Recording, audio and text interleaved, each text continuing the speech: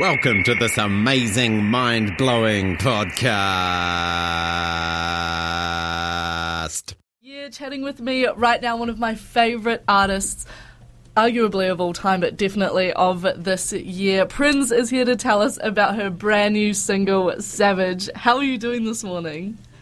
Hi, I'm feeling quite energized for 7:30 for me. So yeah, I'm feeling very, very good. How are you? Yeah, hey, that is good news. You just got to get a coffee in and you're safe as, eh? Yeah, 100%. And speaking of energy, your brand new release, Savage, is charged. It is gorgeous. It is, it just hits all the right spots. Please tell us a little bit about the creation of this track. Sure. So I actually wrote the song. I think it was either towards the end of last year or the start of this year. I actually cannot remember. It's been a crazy year. But I remember at the time I was writing it, there was a lot of ballads and slow songs coming out, and I was just like, no, we need something else to lift the energy right now. So I just wrote Savage, and I just really wanted to make a fun track, kind of just about feeling good and feeling yourself, and kind of a song that people would be able to put on if they were going to the gym or if they were going to go and have a night out or whatever. Just a real hype track. Yes, and yeah. I think it does exactly that. It is on my same playlist with Doja Cat's old music, Beyonce, yeah. Nicki Minaj, Rihanna, just shaking around, yes. You know? Good company. I like to hear that. And it is so well deserved. I think sonically this song has almost a heartbeat, a pulse to it, which I really, really enjoy because it makes it quite dancey without it necessarily being a straight up dance music track. Is that the sort of direction you wanted to go with the production of the single?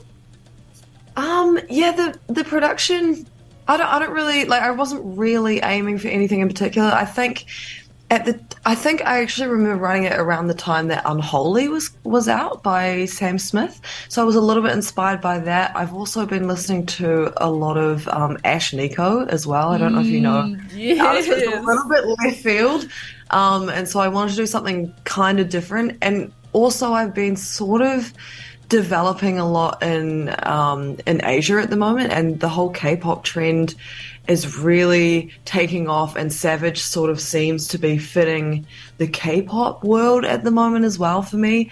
So yeah, it wasn't really intentional, but I just like the sound of it. I always like things that are a little bit different and a little bit left field, and so I feel like the song encompasses that a little bit. I think you've absolutely hit the nail on the head with the Ash Nico reference there. As soon as you said that, I was like, yep.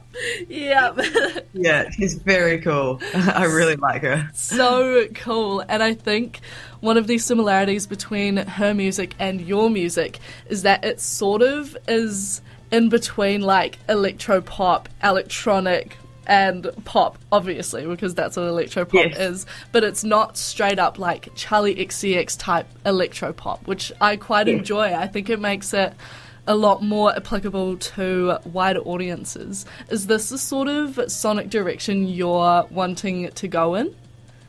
Oh, it's so hard to know.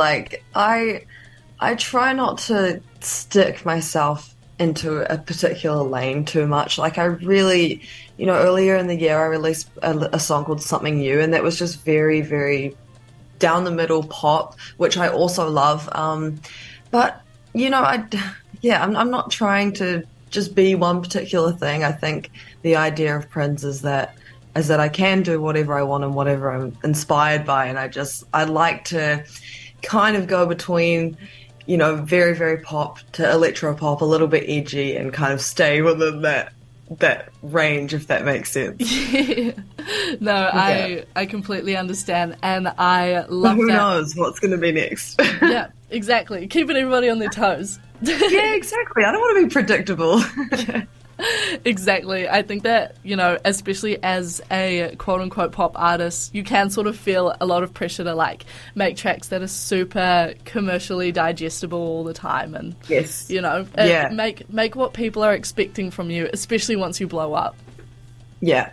And I guess thinking about what I'm writing in the future, I do have to obviously think about the radio route because that is very important, but I also think about the live show a lot, and some of the edgier tracks I feel are really, really good for the live set, and they go off a lot more than some of the straight down the middle track like pop songs. So yeah, I like to kind of mix it up and have a bit of both. We're having a good time out here. Yeah, that's all that matters.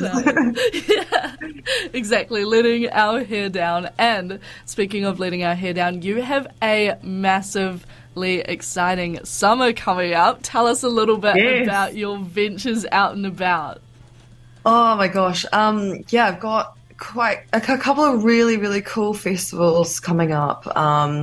I've got K-Wave. Actually, K-Wave is coming up, which is a Korean festival up in Auckland at the Trust Arena on the 10th of November. So that's next week. Yeah, Ooh. wow, next week. And then I'm going to be back over in Australia doing another K-pop support tour, which is quite interesting. I haven't actually announced that yet, but that's going to be coming out sometime next week. But in terms of festivals, I'll be at Rolling Meadows over New Year's Eve in Christchurch, Sound Splash in January up in Raglan, and then Symphony, which is a pretty big one for me, Symphony in the Domain in Auckland in February. And then I'm going to be adding some of my own shows after that. So, yeah. Symphony is huge. How are you feeling about that one? That is crazy. I feel very, very excited. I saw them for the first time at Electric Ave in February this year, and I was just like, wow, that would be incredible. And to play with an orchestra as well. I'm doing my own set and opening, the show itself, but then I'm also playing a song with the symphony orchestra later in the night as well. So I'm like, oh, that's a lot of pressure. I'm very excited about it. Oh my gosh, that is like outrageously exciting, and also just speaks volumes to how incredible of an artist you are, because they don't just ask like any old Joe Schmo to come and play with a massive orchestra, like it is royalty that they ask to play for symphony. So congratulations on that one. Hopefully I don't screw it up then. No, I'm very, very, very grateful. It's going to be amazing. Oh, I trust that you will be fantastic. What is your favourite part about going between playing festival stages and playing sort of PRINS headline individual stages?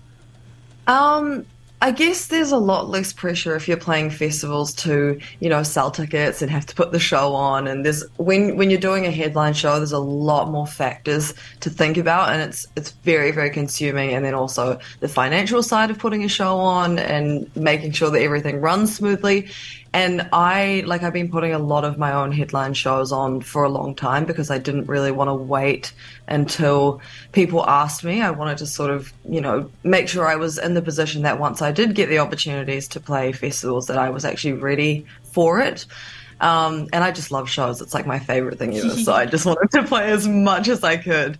But yeah, playing festivals is just, it feels like the extra reward at the end, like you just rock up and you just play and then you get to enjoy it and you don't have to think about anything else once you're done, and you just get to really enjoy everybody else around you as well. That's, all the other artists and all the people, and yeah, it's very different, but both of them are equally as fun, and your headline shows are like quite rewarding if you can pull them off and have them go well. Oh, fantastic vibes. And, off the back of this extremely busy summer coming off for you, do you have any new releases on the horizon? Any more you're brewing? Yeah, I do. I've got a whole bunch of stuff that I've been working on.